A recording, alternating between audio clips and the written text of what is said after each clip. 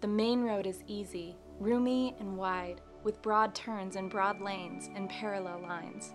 No rivers or valleys or mountains to climb, with speed limits so fast they blur together your time. But you didn't choose the main path. The narrow road was your journey. Though the cost was much higher, the reward was far worth it. You didn't let your eyes wander. You stayed true to your plan. Every blessing you had came in and out of your hands. You didn't close your heart off. You went under the knife, let relationships in, and God Lord of your life. And at the end of it all, when you look at your heart and your worries seem strangely dim, you'll think how you chose to surrender your life, and you know you'll be glad that you did.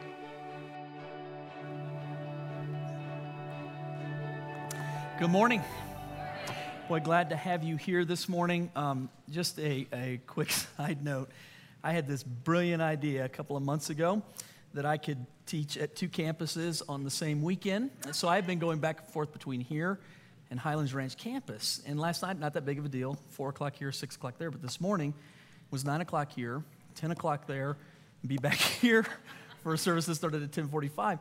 And I asked myself on the way back over here, why did I do this to myself? What seemed like such a good idea just a little while ago was crazy. I walked in that back door, put the mic pack on, and walked to the front, sat down, and up I come. So glad to be here with you this morning. And I can tell you, I know the message frontwards, backwards, sideways, so we'll jump right into it. Get your notes out in just a second. We'll go there. The only real housekeeping item I have, take a moment and just talk about this. At all of our campuses this weekend in our foyer, we've made room, actually set up a place where you can go, grab this book. This has to do with all of our small groups inside of JFC. So you heard Marcus just a moment ago talk about our D-Track. Here's our hope. Whether you're new, whether you've been here as long as I have, we hope that you'll go through D-Track. We think it's the most easy and less problematic way for you to find community and connection inside of our church. And by the way, if you come here, you like the message, or you like worship, or it's just convenient because of where you live, that's great. We're happy for that, and we work hard for that.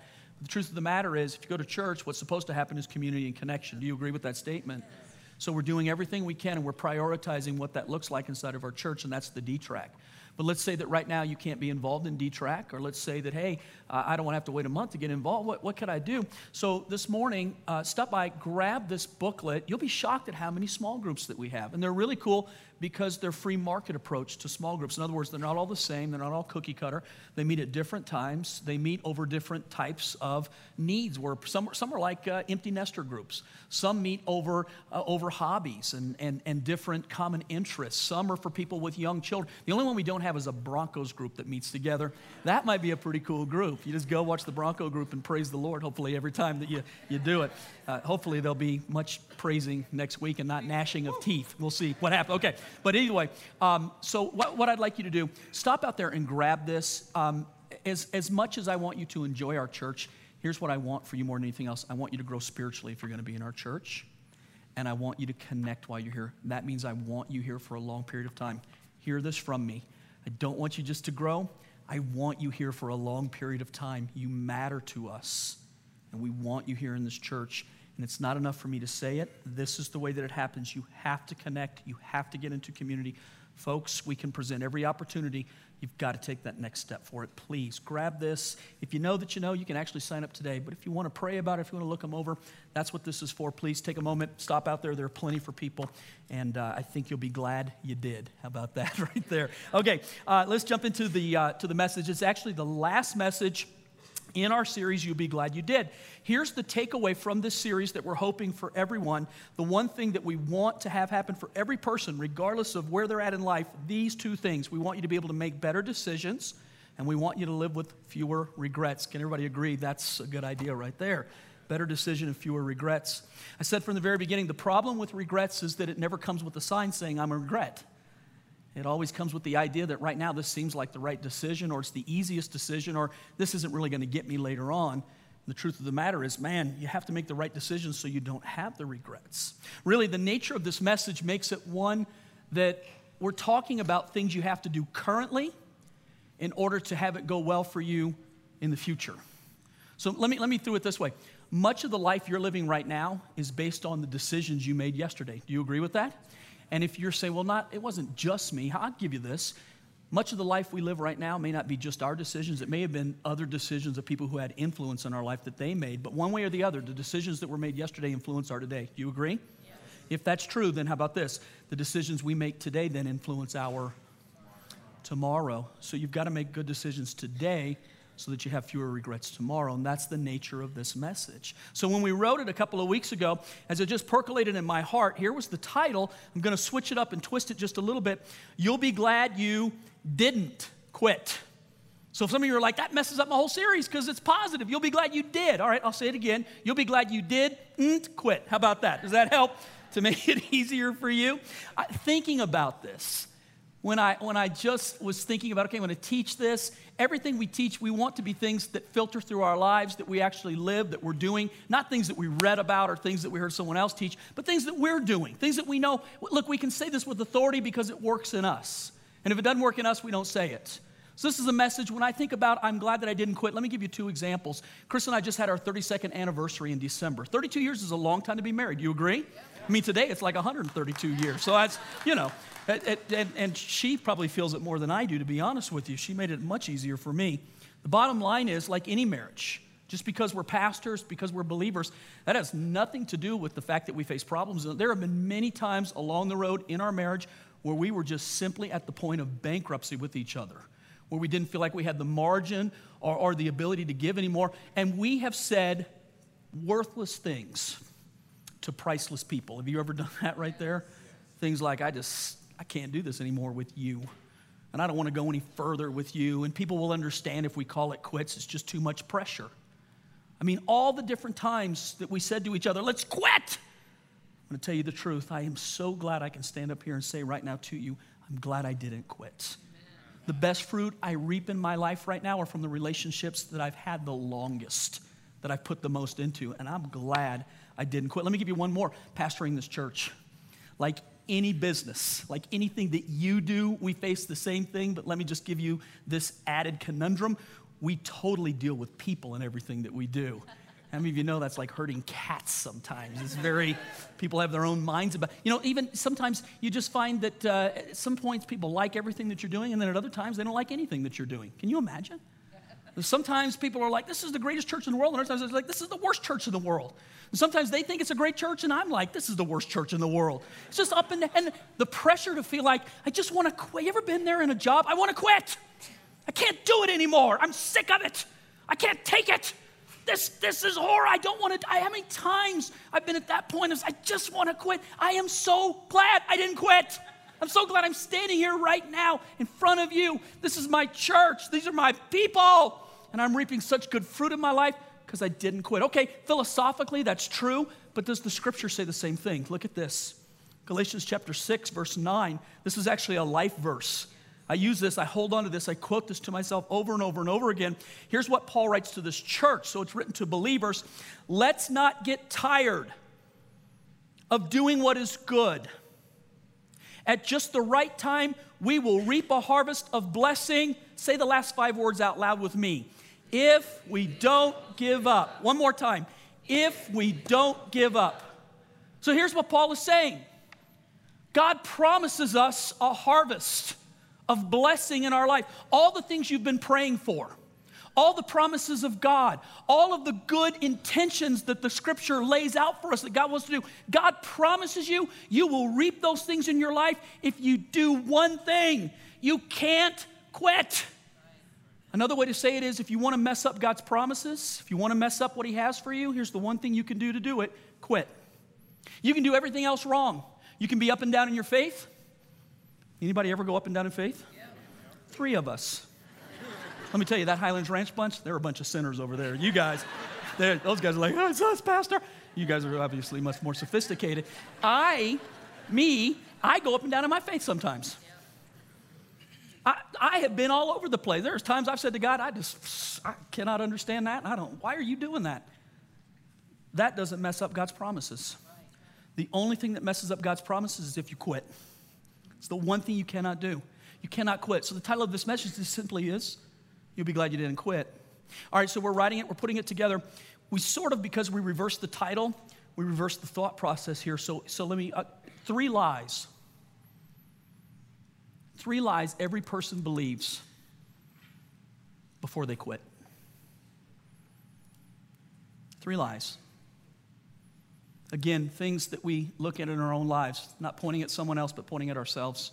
The first one just simply is this, and I do think, by the way, they're in order. I don't think they're random or scattered. I think they're in order. I think if you do 1, then number 2, and then number 3 is what happens. By the way, just so you know, so our staff gathers together to pray for you before we teach anything. And here's the staff's prayer. I promise you this is exactly how we prayed last night. That if a person finds themselves at level 1, the beginning of quitting, we pray that God will arrest right now that thought process, that false thing, and that God will just quickly put your feet right back on the track. So no harm, no foul. But maybe you're a little further in the process and you find yourself maybe in the middle of the juncture of quitting. You know, sometimes we don't call giving in quitting, but giving in is virtually the same thing as quitting. We haven't given up, but we've given in. And we're not going anyplace. So what's our prayer for you? That you would find the mercy of God restore to you what the devil's talked you out of. But maybe the third one is just simply you found yourself at the point of, I quit. I don't give a rip anymore. I don't care how it turns out. In fact, it wouldn't really matter to me. Maybe you're not even hearing this message in a church. Maybe you're hearing it on a living room or in a car. Maybe you're walking somewhere and someone just told you to listen to it. Maybe you're hearing it months after it was taught. It's not an accident. Because if you're at the point of quitting, then here's what we pray for you. That you would realize and understand that God is not the God of if only. He's the God of right now. He never says if only you hadn't quit. Here's what he says. Right now, take my hand. He never says if only you would have listened. Here's what he says. Right now, ask me for help. Aren't you glad he's the God of right now and not of if only? I am. In my life, he's like the God of a second chance for the 1,000th time. How about that right there? So the first lie you have to believe before giving up is just simply this. It doesn't matter. It doesn't matter. I don't think anybody ever says to themselves, it doesn't matter. At least they don't say it in those words. You know, here's the truth of the matter. When your head's involved only in the situation and it's a good decision, you can make a good decision pretty easy by just telling yourself, do the right thing. But have you ever noticed when you have to start selling yourself? That it's usually a bad decision you're having to sell yourself. And there are people in this room who are like, I could sell. I said it the wrong way at Highlands Ranch. I said, some of you couldn't sell ice in hell. And I got that reaction right there, like, how could you say so? Okay, you couldn't sell jalapenos in Alaska. How's that? Is that better? Is that a better way? Some of you feel like, I just can't sell. How about this? You're the best salesman in the world when it comes to selling yourself on bad ideas sometimes. We can talk ourselves into anything once our hearts get involved in the situation. Once nothing is ever made in an emotional vacuum. No decision. Decisions are made when emotions get involved, and that's what can mess the whole thing up. So we'll have a little fun with it, and then I'm going to tell you the truth. I'm going to gut punch you, but I love you, and it'll end up in a good place before we're all done. So it doesn't matter. We never just say out loud it doesn't matter. We reason in our head. Let me give you this one. Anybody in this room know anybody that's ever made a dumb purchase? Is that a good way to say it or what? So last night, the first time I teach this, I say, anybody in here ever made a dumb purchase? Nobody. Anybody know anybody? Everybody, And one guy goes like this to his wife, like this. And I said, sir, the dumb purchase was you, apparently, and you don't know what you're doing. Never admit that. Dumb purchases. You ever smelled a new car? You go to the dealership thinking to yourself, logically, here's what I can afford. I am not going to get anything past this right here. Here's why my budget is at. I don't want to put stress on it. And then you open the door. It's like crack. Oh. I got to have more. And here's what you tell yourself. I don't just want this, I need it. How did you know? And isn't that's such a powerful word? But it's just a want. You can, look, I want this. It's practical. It's logical. But once I need this happens, all logic goes, I need it. It doesn't matter what it costs. It doesn't matter if I can't afford it. I'll figure it out when I get home. So you drive the car home and it smells great. But then you make the first payment and you're like, where was I going to get this money from? Anybody ever said, why did I do this? Have you ever said this? How could I do this? Yes. I knew better than this. What happens? You made a decision. It doesn't matter. So look at me. I don't want to hurt you, but I want you to do this. The most important thing that could happen for you in this message, be honest with yourself for a change. The worst lie we tell are the ones we tell to ourselves. They're the ones that we can convince ourselves of all sorts of things. Just be honest with yourself for a change. You know what? Nothing changes till you get honest. And by the way, even if you get honest, I don't expect you to do anything with it, but at least nothing can change until you get honest. Be honest. Let me go a little deeper with it. Okay, dumb purchases, that's funny.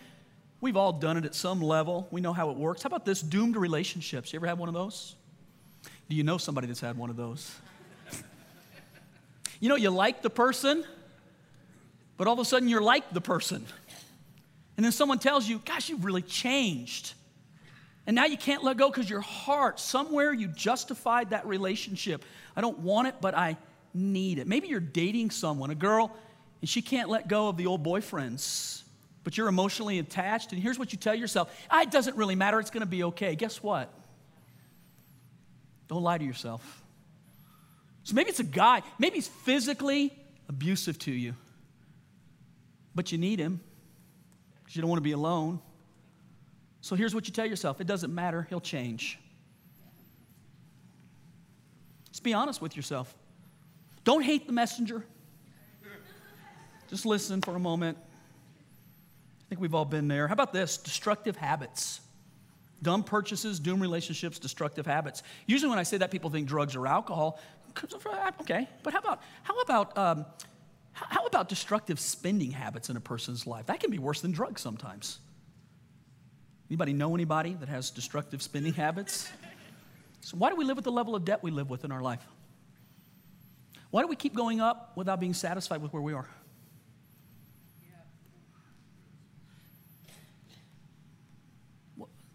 So what goes on inside of our...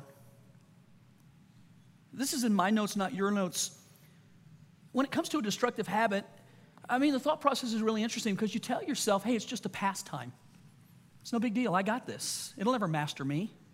But a pastime becomes a pathway. That's good. And now it's not that you can't let go of it. It can't let go of you. And now you find yourself serving what you thought you would master. And where did it begin? You told yourself, it doesn't matter. I'm going to be okay. I got it.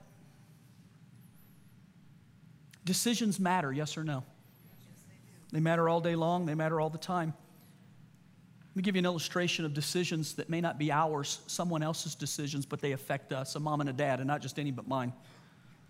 1967, and I'm 3. And my father one day just decides he's done. Not divorce, not mutually separate, not you take this and I'll take this. He's done. He packs up everything we have, and he leaves, and we don't see him until I'm in my 30s. Let me expand on it. I got a little brother. So he left a 2-year-old and a 3-year-old with a woman who's uneducated, in poverty, in the deep South.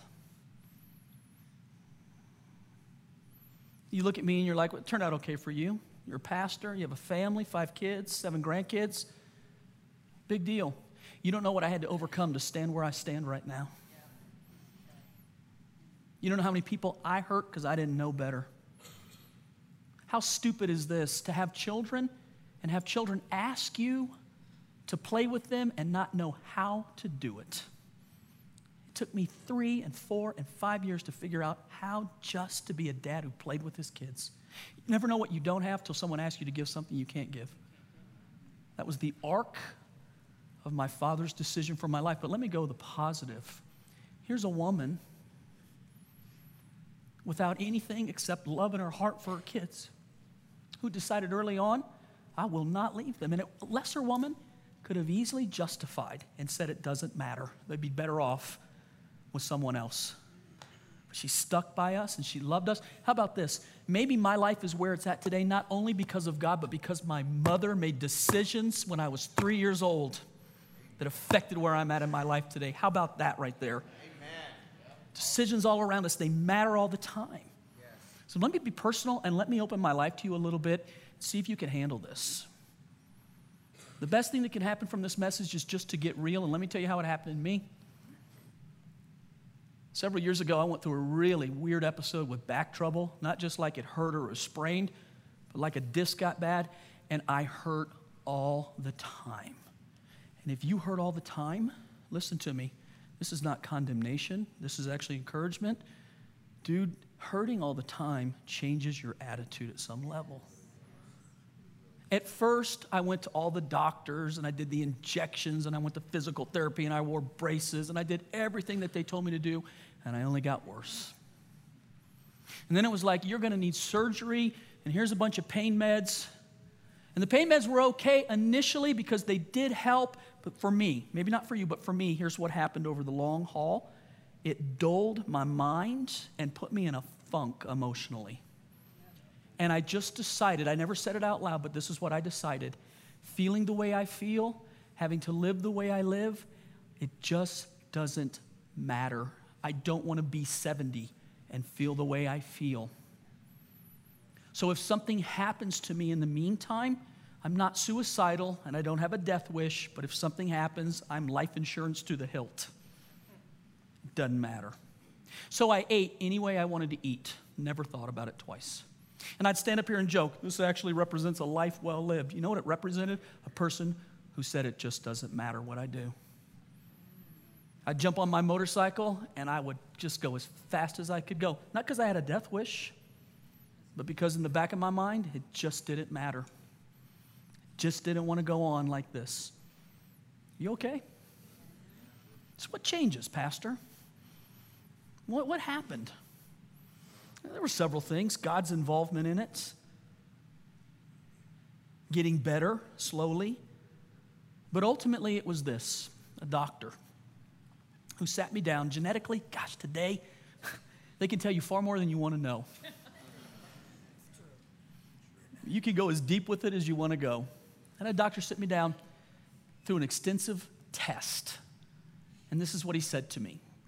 In the next 10 years of your life, so it's not 10 years from now because this happened a little while ago, but in the next 10 years of your life, John, the probability of you having a heart issue falls to less than 5% statistically. It's just, don't even worry about it. But he said, strange enough, after 10 years, you fall into the highest category to have a major heart issue. And he said, when it happens, it will not just be a minor little thing. He said, dude, it will be a major event in your life. So my first response is, genetics suck. Listen, my grandfather on my dad's side, who I didn't know until I got older, in his early 60s developed chronic heart failure and died from it. So I looked at this guy and I'm like, well, there's really nothing I can do then.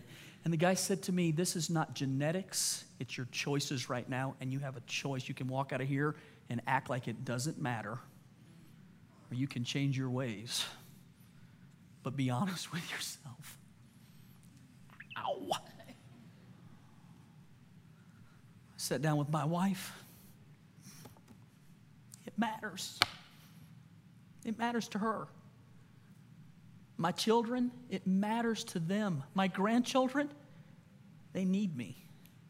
My church needs me. You know what? I need all of you too. And this was the most amazing thing that happened for me. It's slow. It's not where I want it to go, but I'm going up, not down. Listen to this. All of a sudden, the choice and everything I eat just became as simple as what's good for me versus what's bad for me, because this got in my head. It matters. And it was so easy to change my behavior once I got honest with myself and said, it matters. Do you hear what I'm saying right now? It matters.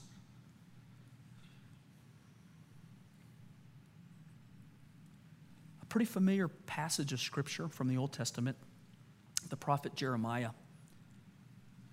So let me just say this before I read it. So maybe you're here this morning and you don't read the Bible, maybe you don't believe the Bible. And just because I read it, I'm not expecting you to believe it. But would you just open your mind for a second to hear what I got to say? Jeremiah 17:9. This familiar scripture, the heart is deceitful above all things and beyond cure. Think about that for a minute. The heart is deceitful above all things and beyond cure. That's not great news.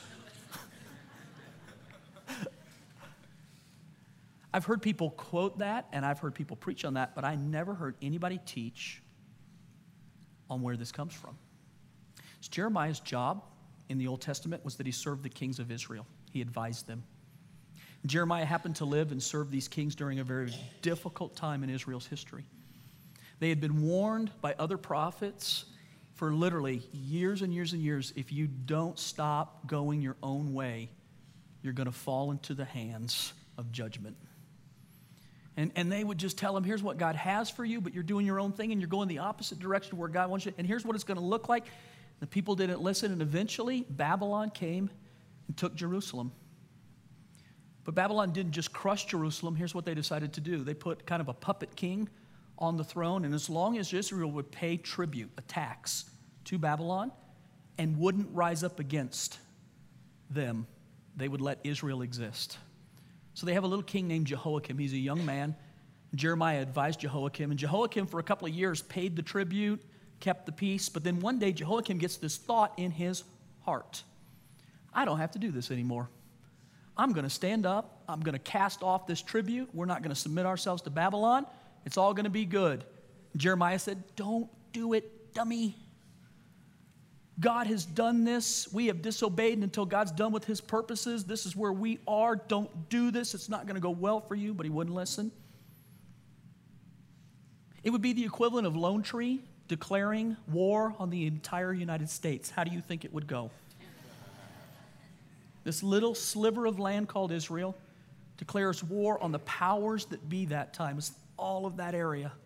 Babylon puts all of its might against Israel, and they come to Jerusalem, and they besiege it, and they cut it off, and they starve it, and then they march right into the city. They take the king, they put him in golden chains, they bring him out to the middle of the city, they bring his family in front of him, and they kill every one of them right in front of him, and then they blind him, so the last thing he saw was his family dying because of his decisions. And then they don't kill him. They bring him back to Babylon, and they keep him locked in these chains in a jail. Some people collect cars. Some people collect shot glasses. Some people collect all sorts of... Nebuchadnezzar collected kings. He put them in a jail, and on big holidays in Babylon, he'd take all the kings of all the kingdoms he conquered, and he'd parade them through the street. And each king would have his hand on the other king because they were all blind as they walked through the streets. So Jehoiakim's gone. He falls into this way. Nebuchadnezzar puts another king on the throne. And that guy loves God, but after a little time, he decided, you know what? I'm not paying this tribute anymore. I'm going to stand up against Babylon. Now, he just saw what happened to his predecessor. Where does this come from? Why would this guy? And Jeremiah says, don't do it. It will not go well for you if you do it. Stop it. And the guy wouldn't listen. And guess what? Babylon comes right into Jerusalem, put him in golden chains, bring his family out, kill all his family, blind him, and puts him in the king collection. God, what a wicked story. And then Jeremiah writes, the heart is deceitfully wicked and without cure. What is he trying to say? If you would have interviewed those kings after they did what they did, I bet they would have said to you, I can't believe I made such a bad decision. Yeah. You ever said, how could I make such a bad decision? I'm going to tell you how. Your heart can deceive you. Yes. And here's the worst part. You can't get cured from it. You won't outgrow it. You won't get to be 75 and just suddenly make nothing but good decisions. You actually can be in your 80s and make bad decisions. Just because you get born again doesn't make you make good decisions all the time. Your heart can deceive you, yes or no? So what's our hope? That the Holy Spirit has to examine why we do what we do so he reveals to us, here's the truth. You'll know the truth, and the truth will make you free. Does this make any sense? God, our hope is not just like, okay, I'm going to examine my heart. Our hope is, God, show me my heart so I know why I'm thinking what I'm thinking, so that, God, I can go the direction you want me to go. Listen, I spent a lot of time on this first one. Let me hit 2 and 3 real quick. It doesn't matter. 2 is I can't. I can't do it. I can't go on anymore. I can't make it. I can't control myself. I can't stop. I can't go another day. I can't. You know what's funny? Here's what the Bible says, Philippians chapter 4, verse 13. I can do everything, all things through Christ who gives me strength. So what do we got here? We have two completely different philosophies in this world. You have what God says and you have what man says. So let me just talk about the fruit of your mouth real quickly. Proverbs says the power of life and death is found in your tongue or in your words. It's what you speak. There's another place in Proverbs that says the wise man realizes he gets fruit from what he says and he can eat the good fruit, or if he doesn't realize, he'll eat the bad fruit. Jesus, in teaching about words, Matthew chapter 12, here's what Jesus teaches. Listen to this. Every word you speak, you're going to give an account of to God. Let me try this side for a second. Those guys froze like, Every word you speak, you're going to give an account to God. Does that put any So how many of you are glad God's merciful? Any and every word. So Jesus is teaching on the context of words, and then he says this, out of the abundance of the heart, the mouth speaks. It's not what goes into a man that defiles him, but it's what happens in his heart when it comes out that defiles the person. So it's not what happens outside of you, but it's what happens in your heart with what happens outside of you, and then what you say about it. And then at Matthew 12:33, so he's teaching on this whole thing with words, and then all of a sudden he just does this weirdo teaching. Make the tree good and the fruit will be good. Make the tree bad and the fruit will be bad because the tree is known by its fruit. So, what? Come again? What? And here's what he's saying. Everything in life you need to look at like it's a tree that's going to bear fruit. Your marriage is a tree that'll bear fruit. And what you say to it, if you were blessing it for 10 years, you're eating good fruit. But if you've cursed it for 10 years, you're eating wicked fruit right now. What you think about what God thinks about you. If you've blessed that and believed it, you eat good fruit. But if you curse that and believe that God somehow doesn't care for you or love you or treat you fairly, you eat wicked fruit. Yeah. My name's John. I'm your pastor. I love you. It's okay. Listen to me for a moment. Make the tree good and the fruit will be good. Make the tree bad and the fruit will be bad. How do you make it good? It's by what you say, man. What your mouth, it's a river of life. We think, here's the problem. Most of us just talk and never realize what we say. We let our emotions control what we say. We let our frustration speak out. We let our doubt and our unbelief speak out. We don't speak what God says.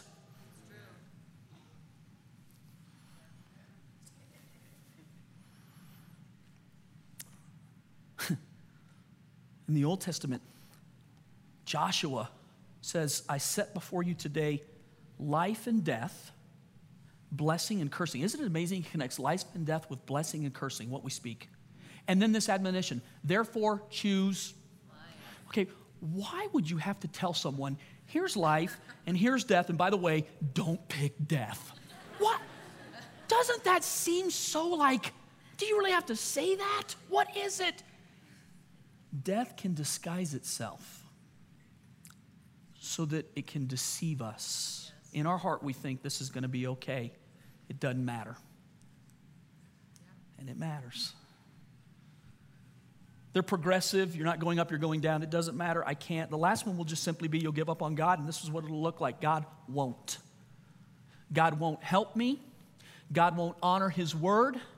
God won't come to my aid. God won't rescue me. God won't do for me what he does for others. However you say it, it's the thought process that'll go through your heart. God won't. Okay, I know this is a lot that I'm throwing at you. Probably each one was worthy of a message, maybe even a series. How about this? Disappointment is the mother of all bad theology. Disappointment is the mother of all bad theology. What do I mean by that? We look at our circumstance, our situation, the way we feel, and rather than saying, this isn't what God wants for me, what we do is we take the way we feel and try to change Scripture rather than let Scripture change us. So in other words, we'll go, you know what? So maybe God does want good things for me, but man, it ain't working out and I'm trying, so obviously God doesn't do what he says he's going to do. Disappointment with God is the mother of all bad theology. Didn't work out like it said, so I'm going to change my theology. That is such a mistake to ever say that God won't. God, the number one place every believer needs their mind transformed is number one, the way we think about God. So Romans chapter 12, verse 2, Paul writes, don't copy the behavior, the custom of this world, but let God transform you into a new person. How? By changing the way you think. Then you will learn to know God's will for you. Here's God's will for your life all the time, 24 hours a day, 7 days a week, for eternity. God's will for your life is good, pleasing, and perfect. Good, pleasing, and perfect. Good, pleasing, and perfect. Any other thought about God means you have messed up theology. You can be a good person and have messed up theology. Look at me real quick. Don't pull back from me right now. We're all committed deeply to hearing this. It's the number one place we need to change. My goodness, if I catch you at the place where you've just given up on God, may God today remind you He's not the God of if only you hadn't given up on Him. He's the God of right now if you call upon His name. If right now you'll ask Him for help. Say it with me. Help me. Say it with me. Help me. What powerful words those are. Okay, I'm going to close my message with this right here. This is rhetorical. You don't need to. I don't want you to answer these things out loud. It's not exhaustive. It's just a few things. Here's the question. What's the real reason? What's the real reason you're moving right now? Not what you've told friends or family, but what's the real reason? Why? What's the real reason you're quitting right now? Not the one that you think, but what's the real reason you're quitting right now? What's the real reason you're divorcing right now? It's not what you told your spouse or your kids or what your friends told you, but what's the real reason? Let's be honest with yourself. What's the real reason you moved in with them?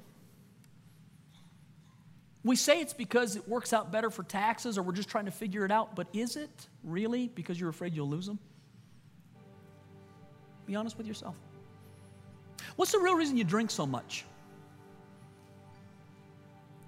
Do you tell people I'm genetically predisposed to it because this is what my father or my father's father did and it's all I know? In effect, here's what we're saying, I can't help myself. Or is this the real reason? You're hurt. You're angry. You're wounded. Just be honest. Because when you get honest, at least the opportunity to change it is there. And you don't even have to do anything with it, but don't lie to yourself about it anymore. What's the real reason?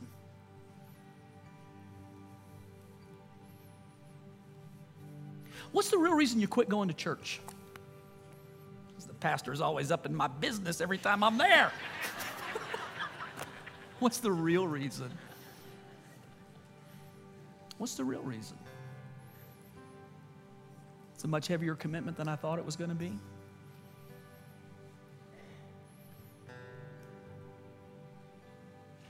What's the real reason we're not living in the abundant life that Jesus promised us? What's the real reason? What will you do with this?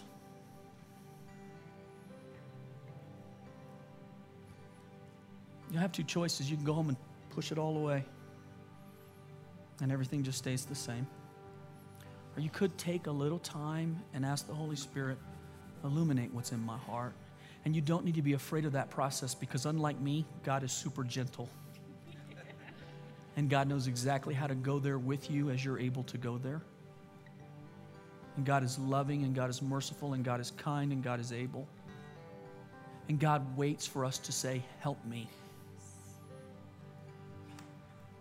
I think His power is always activated in our life, but once we say the words, help me, it opens us up. God, help me. God, be merciful to me. Oh God, I see myself. Help me. And guess what? God never goes, if only. He goes right now. Reach out right. And He's so merciful to us. Right now. Lord, we love You. Father, our hearts open to You. Father, I know people hear this message at different levels in life. For some, They find themselves in that rare atmosphere where everything just seems perfect. And this message seems out of place.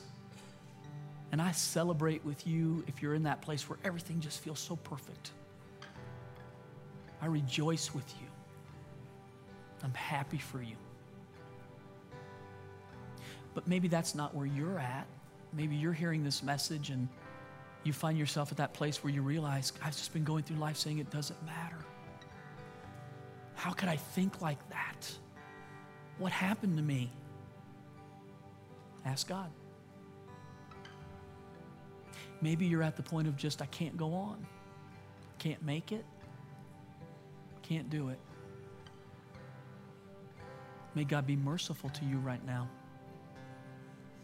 May the Lord extend His love to you as never before. May you feel His arms wrap around you. May you hear Him say to you, you can do all things through me. Maybe I catch you at the quitting point. Maybe past the quitting point. Maybe you've just given up. Maybe you said, I don't care. Maybe you've got reality in your life that shows I've given up and I quit. Maybe it's dashed relationships. Maybe it's finances that are just, they're gone. Maybe it's hopes and dreams that you just simply, you know what, I don't care, forget about it, you've gone a different direction. For you, I pray you would hear the Lord say to you, not if only, but right now. Even if it's a small little sliver of hope that God loves you and cares for you and extends His life to you in grace and mercy, that you would reach out for that right now. So overall, I just pray that the Holy Spirit would gather us together and be merciful to all of us, wherever we are in life. That God would fill us with His love, that God would fill us with His hope, that God would fill us with His tomorrow. And we'd start where we are and just say, God, here's where I am. Just be honest about it. Allow the Holy Spirit that place in your life. I bless that in Jesus' name. Amen. Amen. Thanks, church.